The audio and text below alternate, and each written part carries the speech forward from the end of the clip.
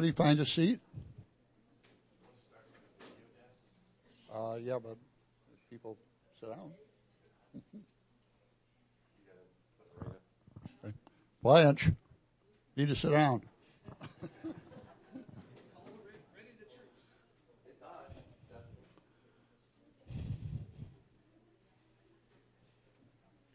Okay. We have a Royal Ranger advancement ceremony coming up on Tuesday, and but Toby unfortunately has another thing that he can't break and is not going to be able to participate in our advancement ceremony. So we're doing a special advancement ceremony just for Toby. So before we do that, I'm going to show a little video about what Royal Rangers is all about. Some of you may not be aware of that, but it's not too long, and I think you would enjoy it.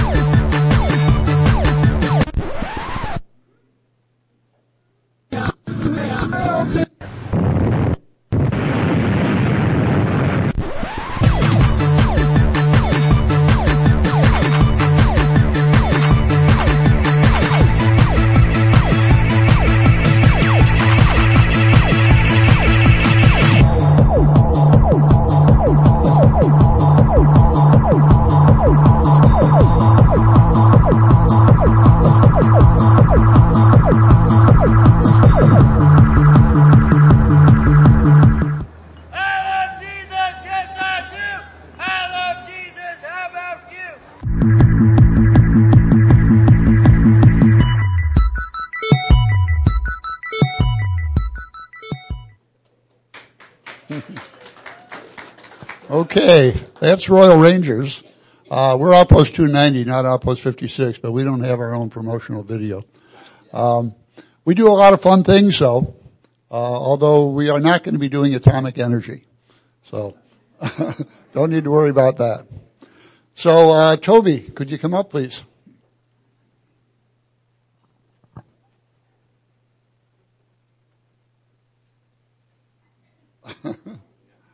I didn't think I needed to tell him to wear a uniform, but apparently I did. So anyways, Toby is in Adventure Rangers, and that's the group of 6th, 7th, and 8th graders. And Toby has been working really hard, and he has actually finished his second year of Adventure Ranger stuff.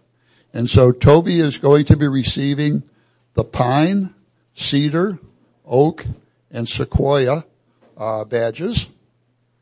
And as far as merits, these are different specific activities that we do. Toby is going to be receiving the air rifle, the BB gun, advanced marksmanship, orienteering, wood carving, compass, and the leadership award number 203. In addition, he is going to be receiving a card called the Firearm Safety Card, which is kind of like the Toolcraft Safety Card, where you get to be able to carry a gun, hopefully very safely because he's learned all that, but he's entitled to it if he chooses to. So Toby, congratulations.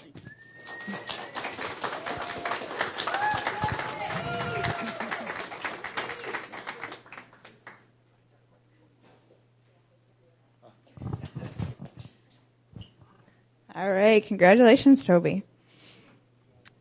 All right. So we're just going to go over what we have coming up within the next few weeks here. We're really busy. The this upcoming week. We have our Women's Night, which is going to be led by Alyssa. So we're going to show up at the gate, and then we're going to go on a Christmas light scavenger hunt. So I'm really excited about that. And then we're going to come back to the gate for some hot cocoa. I think we're going to have like a hot cocoa bar and cookies and stuff like that. So if you're just kind of looking for something to do this week to relax, have fun and, fellowship together, with other women, we really encourage you to come, this Wednesday. We also have some caroling, Christmas caroling with the Youth Quest. Yesterday we were making some Christmas cards to hand out to the seniors at Hilton East. And then this week we're going to go walk down there, sing some songs for them, give out some Christmas cards, and just kind of spread some Christmas cheer to them, this year. So, meet us at the gate at 5:45, this Saturday for that. And then, so this Sunday is what we've been talking about. The Christmas story is going to be shared by Rob. We're really excited about it. Rob is really excited about it.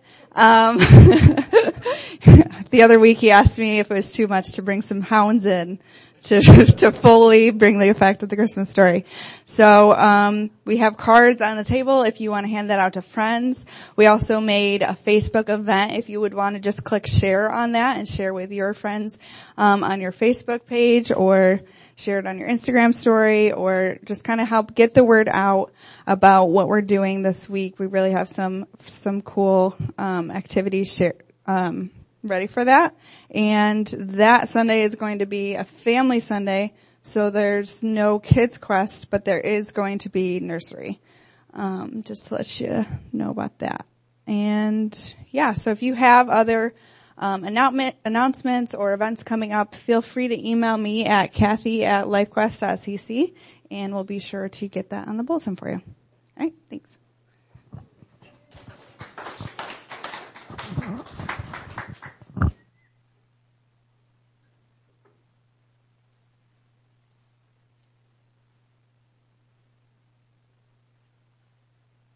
Green light. All right. So grab your Christmas story invites that are on your table. Because after today, they make no sense for us to keep them. So everybody, pass them around your table until there are no more Christmas invites left. And your mission this week is to get rid of these, not by putting them in the garbage or in the drainage ditch underneath the overpass, like I did when I was a kid, with the inserts for the newspaper. Don't put them in there. Find a human that doesn't come to LifeQuest and invite them to join us. It's gonna be a fun Sunday. It's gonna be, I think, a powerful Sunday for us, to revisit the Christmas story, and it'll be fun, just to kind of share the experience of Ralphie's memories of Christmas.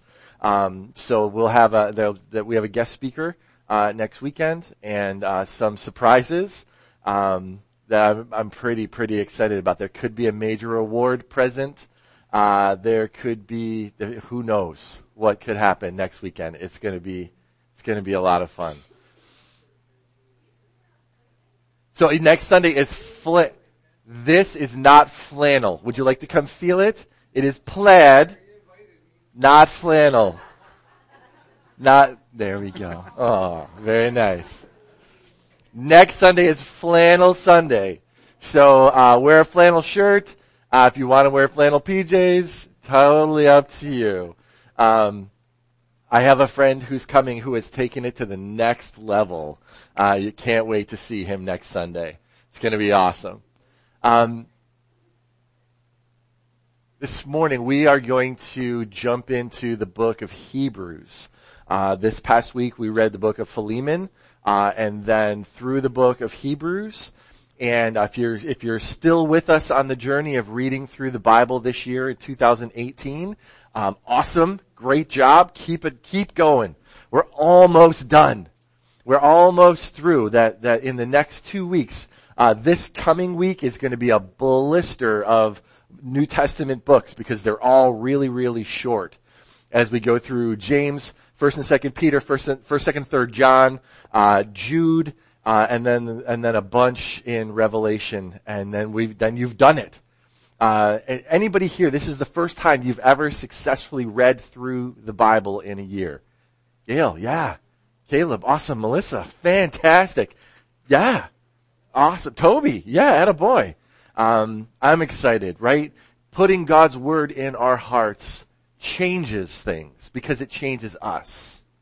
And that's what I've really, really enjoyed. Praying and planning through what God wants us to do in 2019. I want to continue to encourage you once we cross over into January, do it again. Every time you read God's word, He shows you something different. He shows you something new, right? It's because Timothy, when we read in Timothy, that God's word is living and active. It's not just black and white words on a page. His word is alive and it speaks to us. Amen. Amen. So this morning we're going to jump into the book of Hebrews, and we'll let Tim give us the intro, the overview of what the book of Hebrews is all about. The letter to the Hebrews. The author of this letter is anonymous, and people have wondered for a long time whether Paul wrote it or maybe one of his co-workers like Barnabas or Apollos, but really we just don't know. In chapter 2, we discover that the author had a first-hand relationship with the disciples who were themselves around Jesus, so we know that this letter is anchored in the teaching of the apostles. We also don't know who the audience of this letter was, or even where they lived. The author knows them really well, and he assumes that they have a thorough knowledge of the Old Testament scriptures, especially the storyline of the first 5 books of the Bible, the Torah, about how Abraham's family became the nation of Israel, about how Moses led them out of slavery in Egypt to Mount Sinai, where they received the Torah and they made a covenant with God, where they built the tabernacle, where the priests offered sacrifices, and also about how they wandered through the wilderness on their way to the promised land. The author just expects that the readers know all of the details about these stories, and so most likely the audience is made up of Jewish Christians. That's where the name of the letter comes from.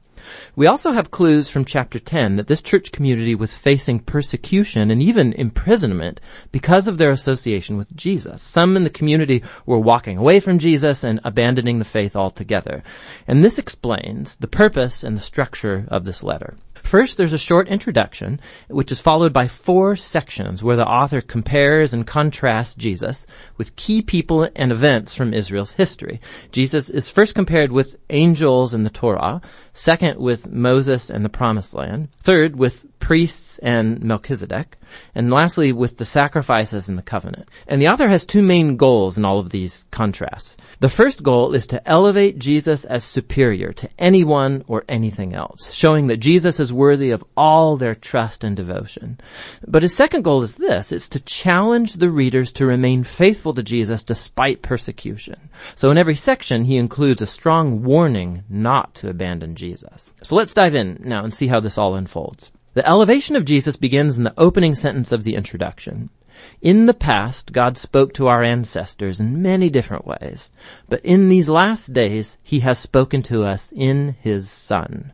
So the author's saying that Jesus is superior to all of the previous ways that God has revealed himself to Israel.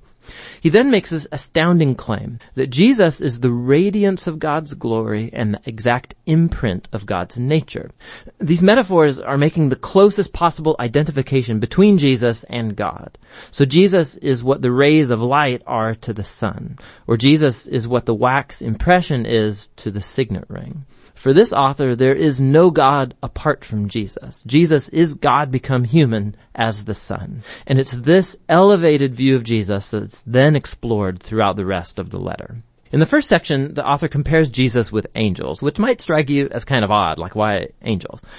In Jewish tradition, it was taught, based on Deuteronomy chapter 33, verse 2, that the Torah and the words of God were delivered to Moses at Mount Sinai by angels. And so by saying that Jesus is superior to angels, the author is claiming that Jesus and his message of good news are superior to all previous messengers of God's word. And so the first warning flows from this very point. If Israel was called to pay attention to the Torah that was delivered by angels, how much more should we pay attention to the message that was announced by the Son of God? And not only that, given Jesus' status high above the angels, how remarkable is it that he gave up that high status to become human, to suffer, and to die? In Jesus, we see God's greatest glory and God's great humility as Jesus sympathetically joined himself to humanity's tragic fate. In chapters 3 and 4, the author moves on to argue that Jesus is superior to Moses, who led the people of Israel through the wilderness and built the tabernacle. Jesus is also the leader of God's people, but in him we see not the builder of just a tent, but of all creation. Then the author retells the story of how the Israelites rebelled against Moses in the wilderness, and they lost their chance to enter into the rest that God offered them in the promised land.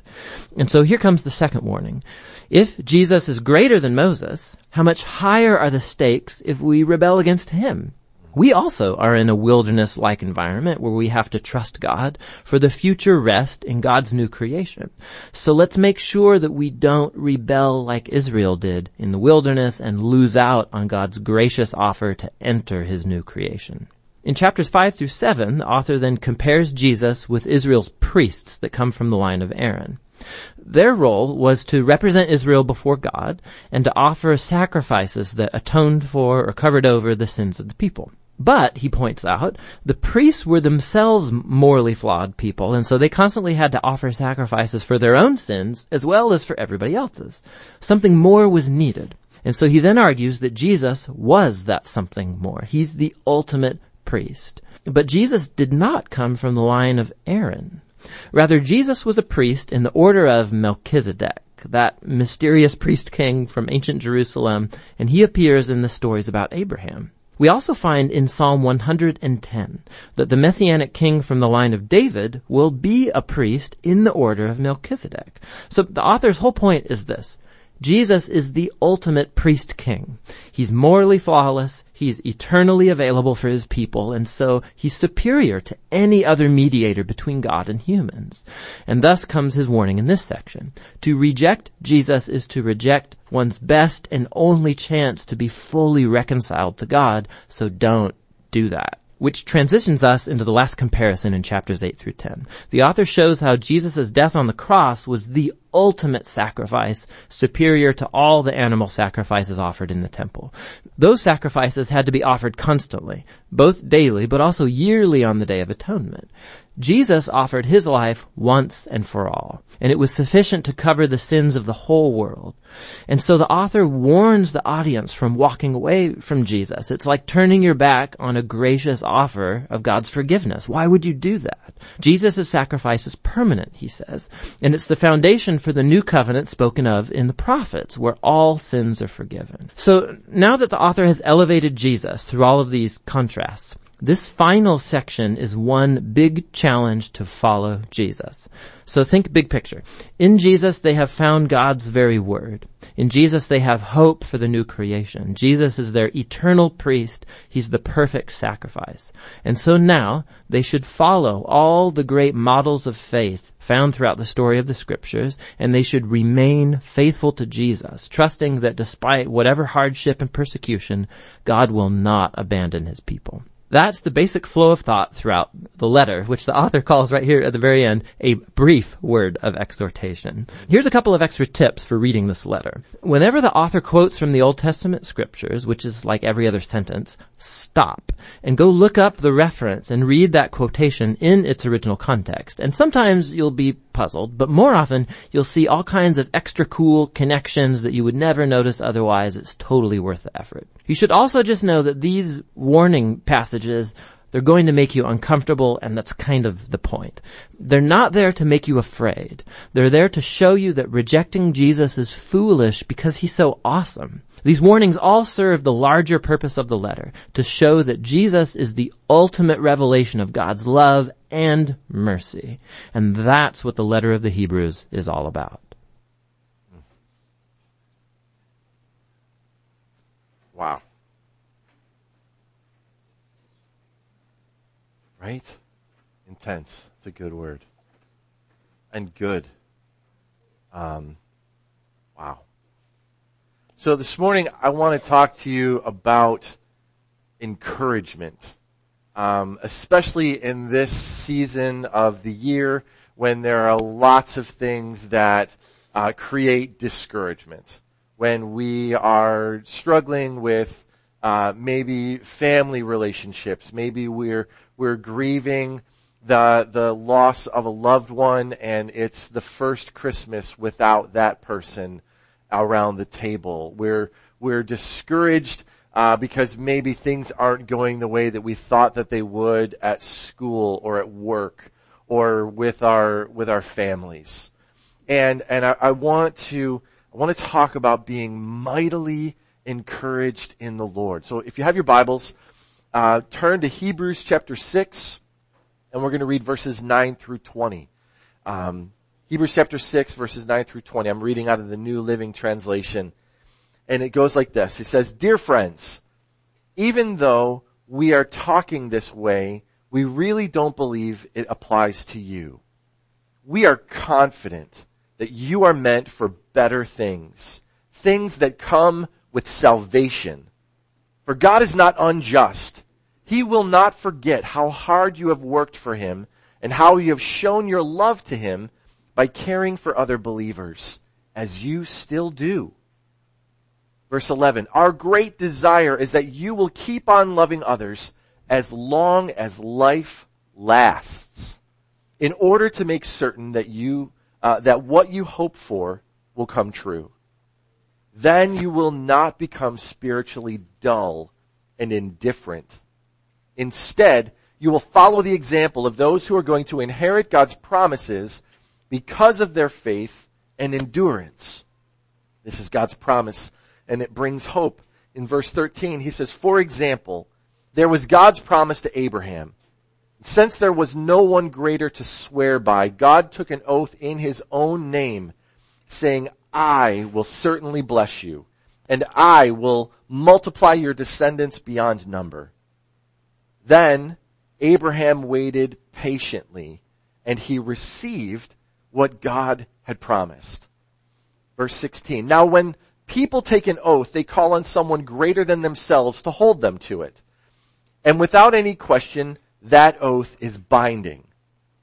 God also bound Himself with an oath, so that those who received the promise could be perfectly sure that He would never change His mind. So God has given both His promise and His oath. These two things are unchangeable because it is impossible for God to lie. Therefore, we who have fled to Him for refuge can have great confidence, or we can be mightily encouraged as we hold to the hope that lies before us. This hope is a strong and trustworthy anchor for our souls. It leads us through the curtain into God's inner sanctuary. Jesus has already gone in there for us. He has become our eternal high priest in the order of Melchizedek. Now, let's go back to verse 18. It says, "So God has given both His promise and His oath. These two things are unchangeable because it's impossible for God to lie. Therefore, we who have fled to Him for refuge can have great confidence." In the King James Version, it says that we will be mightily encouraged as we hold to the hope that lies before us.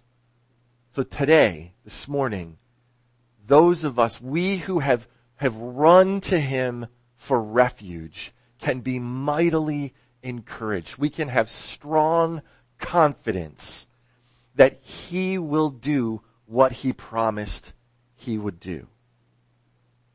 So what does that mean? What does it mean to be mightily encouraged? Why do we need to be mightily encouraged?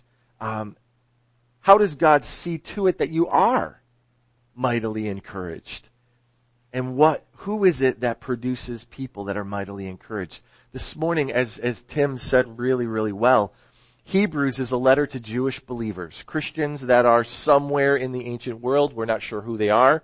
We're not sure who the author is. Some people think it's Paul. Some people think it's a bunch of other people. But what we do know beyond a shadow of a doubt is that these people that are the audience of the book of Hebrews are people who are going through a hard time. They are being tried. They are being tested. They are being persecuted. And some were thinking about leaving grace and going back to the law. They were thinking, you know what, maybe this just isn't going to work for me. I'm going to go back to the way we did it before. They were thinking about drifting and slipping backwards. And some of them were in a position to hear a great word from God. And so this message to the Hebrews is powerful for them as they are going through a difficult time. And it's powerful for us. Whether you feel like you're going through some great tribulation or not, this book, this letter has a message for us this morning. And so in chapter 5 of Hebrews, chapter 5 verse 10, it talks about God, called of God, a high priest after the order of Melchizedek. What does that mean? Why does that matter? And so if you look in chapter 5 verse 10, it talks about this high priest in the order of Melchizedek, who is the mysterious priest king that ministers and speaks into Abraham's life in Genesis. And then in chapter 7 of Hebrews, 7 verse 1, again it talks about, for this Melchizedek, king of Salem, priest of the Most High God. And so then chapter 6 is kind of sandwiched in between these two mentions of Melchizedek, this high priest who had a powerful role in Abraham's life in the Old Testament. And now he is saying Jesus is in that same group. He's that same kind of person. And so this entire section in chapter 6 is about Jesus as our high priest. And this interruption in between chapter 5 verse 10 and verse 7, chapter 7 verse 1 is an encouragement, an amazing exhortation for us to keep growing in the Lord, to keep going. Don't give up. Don't quit. Don't stop. I don't know if you remember, last year at New Year's Eve, I was sharing with us about never giving up. We had just watched the Winston Churchill movie, and Winston Churchill's his proclamation to the nation of England during World War II that we will never give up. We will never give up. Never, never, never give up. Right? And I shared a few stories about my experiences in Bible college, but my Dr. Crandall, the president of Zion Bible Institute when I was there, he would echo that never, never, never give up. Right? And because it's one of those things where once you cut and run, it becomes so much easier the next time you hit opposition to just cut and run. And once you create that pattern of behavior that when things get hard, I'm going to cut and run, you then become a runner for the rest of your life. And so what the author of Hebrews is saying to these Christians who are struggling with difficulty in their lives about 2,000 years ago, don't give up, keep going. He's saying the same thing to us here this morning. Don't give up, keep going, keep growing. So what's interesting is there are some symptoms of a non-growing Christian that we can pull out of this. In verse 11, he talks about our great desire is that you will keep on loving others as long as life lasts. And then in verse 12 he says, and then you will not become spiritually dull and indifferent. Listen to how this comes out. I actually like the way it comes across in the King James. In verse 11 it says that there was dullness in hearing the word. That means that the word was being presented, but they couldn't hear it. It was like my dad standing in our circle of communion this morning, and my mom was praying, but she was praying softly, and he couldn't hear it. Right? That a prayer was prayed, but he couldn't hear it. And there are times when, as Christians, when we have when we have resisted God, that God is speaking to us, but we're dull. We can't hear it. I never forget. There was a youth convention that I was at. There was this guy named Reggie Dabbs who was speaking, and Reggie's the bomb. He's amazing. And it was in that time period. So I was a youth pastor a long time ago, and the Sixth Sense had just come out, or had been out, right? So everybody was quoting, "I see dead people," right? There are dead people all around me, and I see them everywhere. And Reggie was speaking at youth convention, and he put a twist on it, and he said, "I see dull people. They're dull, and they don't even know they're dull." Right? Because when you've allowed dullness into your life, you're dull and you don't even know it. A non-growing Christian is dull in hearing the word. That means that they were slipping because they had stopped feeding themselves the word of God. And the author is saying, don't get dull. Then in verse 12, this, again, another great word. In the New Living Translation, it actually says, in verse 12, it says, "Don't become spiritually dull and indifferent." But in the King James, it's this awesome word. There was slothfulness in sharing the word. Slothfulness. Say that word with me. Slothfulness. Right? That's a great word. Not because we want to be slothful. But do anybody remember what was the movie with all the animals? Was it Zootopia? And they went to the Department of Motor Vehicles, and the person who's yeah, right? And so the guy who's working at the DMV, of course, has to be a sloth, right? Because you feel like when you go to the DMV, it's like, "Can I help you?" But there was a non-growing person is slothful in sharing the word. A slothful Christian is someone who is like, "Feed me, feed me, feed me." But don't ask me to feed others and give to others and serve others. That takes work. Right?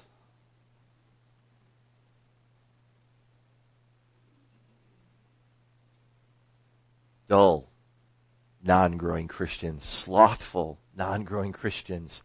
There was even in verse 13, there was a danger in resisting internal change. Right? We want it the way we want it. Don't change it. Don't make us sing new songs. Don't make us do new things. Don't make us stretch outside of our comfort zones. Don't make us take over ministries that we really never thought that we would be in charge of, right? Don't make us stretch ourselves and lead youth ministries or serve in the nursery or don't make me do things that make me uncomfortable. Some are still living on milk and baby food, right? I mean, baby food is great if you are a couple of months old. And unfortunately, the cycle of life is, at some point, if you're in a nursing home, you end up eating baby food again. I know, right? Not something to look forward to. But right now, as healthy adult humans, if we had a potluck and the only thing that was put out at the potluck were individual jars of beech nut baby food, would you be excited about that? No. No one would. I play this game with the fifth graders at the fifth grade picnic every year, called the Coin of Destiny. And I have this wooden coin that has a skull and crossbones on one side and a smiley sunshine face on the other. And then I have two baskets with a skull and crossbones and a smiley face on it. And the kids come up and they flip the coin of destiny. It's this big wooden coin. It flips up in the air and it lands. And if it lands on smiles and sunshine, they get to eat something from out of the sunshine basket. And it's things like mandarin oranges or a fruit roll-up or, a piece of candy. And if it lands skull and crossbones, they have to eat whatever is in the skull and crossbones basket. And it's like turkey beech nut baby food or a can of sardines in mustard sauce, right? And they have to eat it. Like if they want points for their team, they have to eat it. So much fun. I love that game. Doesn't have anything to do with my message. It's just a lot of fun.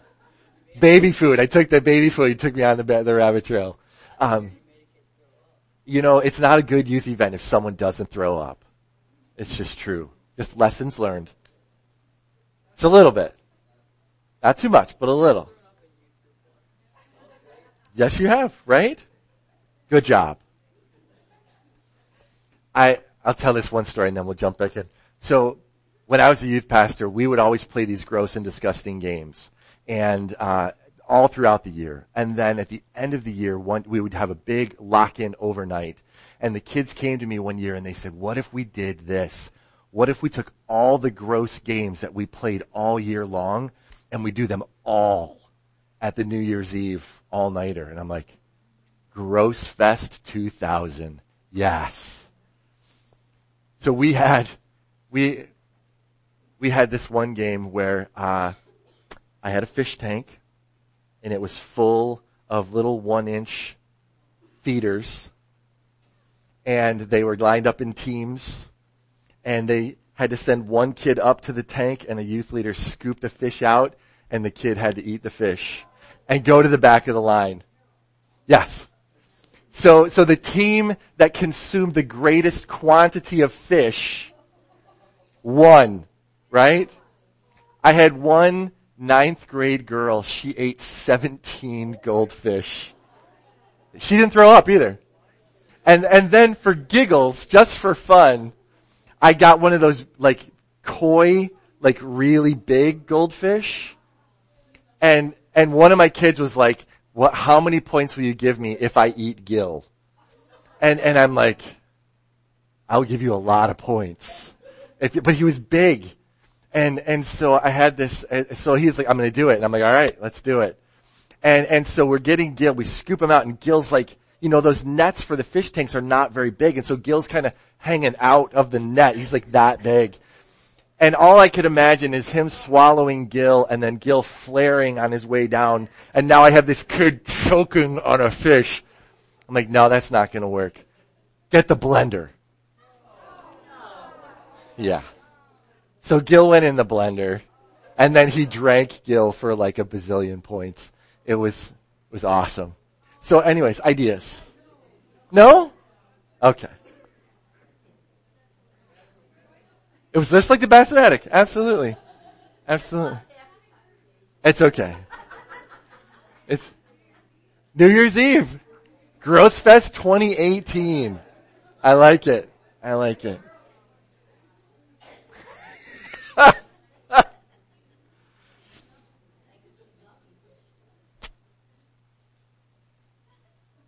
How do I recover from that? I don't know.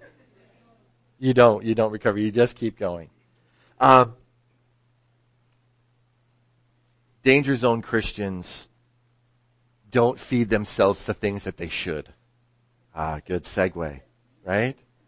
Danger zone Christians make sure that they are feeding themselves not on baby food, not on goldfish, but on the meat of God's Word.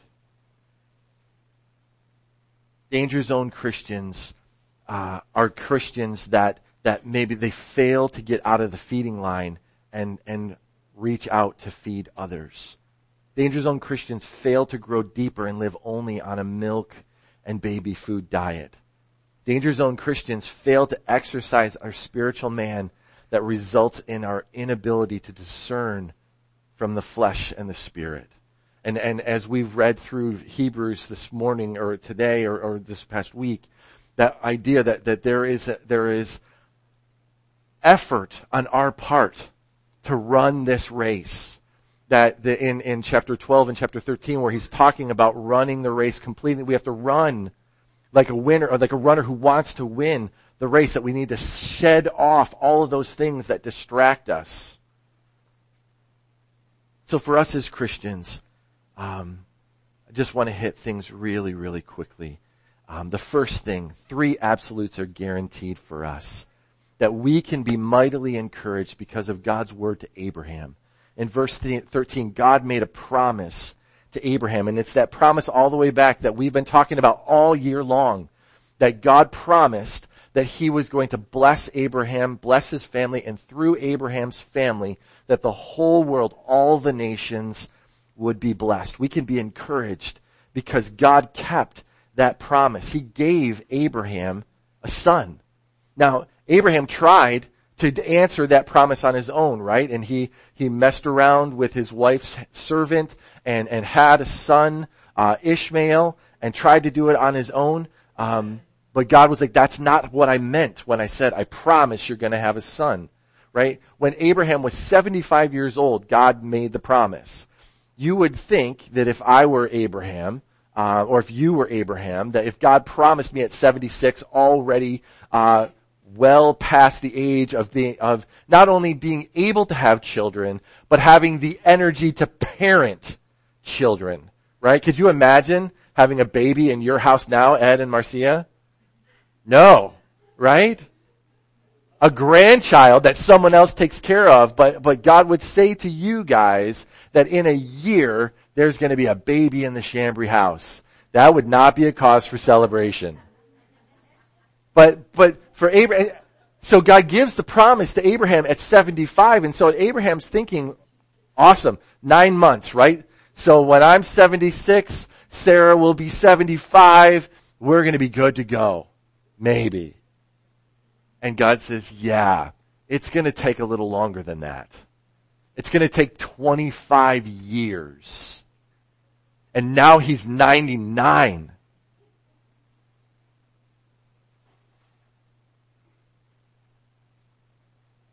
It says in verse 15, it says, so after he had patiently endured, he obtained the promise.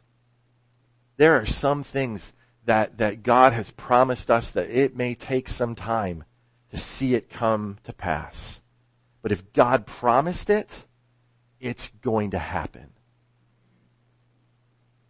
It's going to happen. What did Abraham have to do? He had to patiently endure. And then he had then he received the promise. Maybe you're waiting for an answer like Abraham. God always keeps his promises, right? That passage that we just read, God is incapable of lying. He made a promise to Abraham, and we can be encouraged because God's word to Abraham. Number 2, we can be mightily encouraged because of God's word to himself. Verse 16, it says that men swear by a greater authority, an oath for confirmation, so that you can end an argument, right? So when you go into court, you put your hand on a Bible and you say, I swear to tell the truth, so help me God, right? I'm putting an oath on God's word, and I'm making a pledge before you, before God, that I'm going to tell the truth. Well, I don't know if you've ever seen the Evan Almighty movie, but in Evan Almighty, God is there, and I think there's a line where he comes in and says, what in the name of me is going on in here? Right? And so God, when he makes the promise to Abraham, he's saying, I promise Abraham that I'm going to keep this promise to you, so help me, is what this is saying. That God said there's no higher authority than God. That God's promise, that we can be encouraged that God keeps his word to himself. It's impossible for God to lie.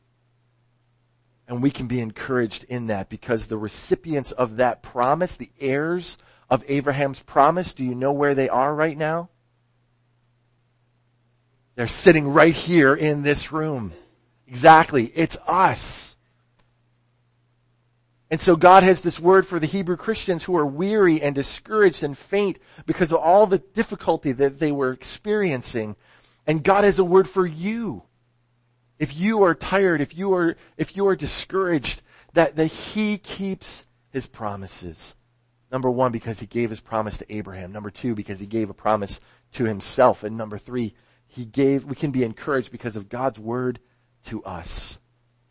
God promises to be our refuge. That when we are in need, we can run to Him. And what that is, when you see that in verse 20, no, not in verse 20. Let me go back to it. Where he talks about us having that refuge that we can run to.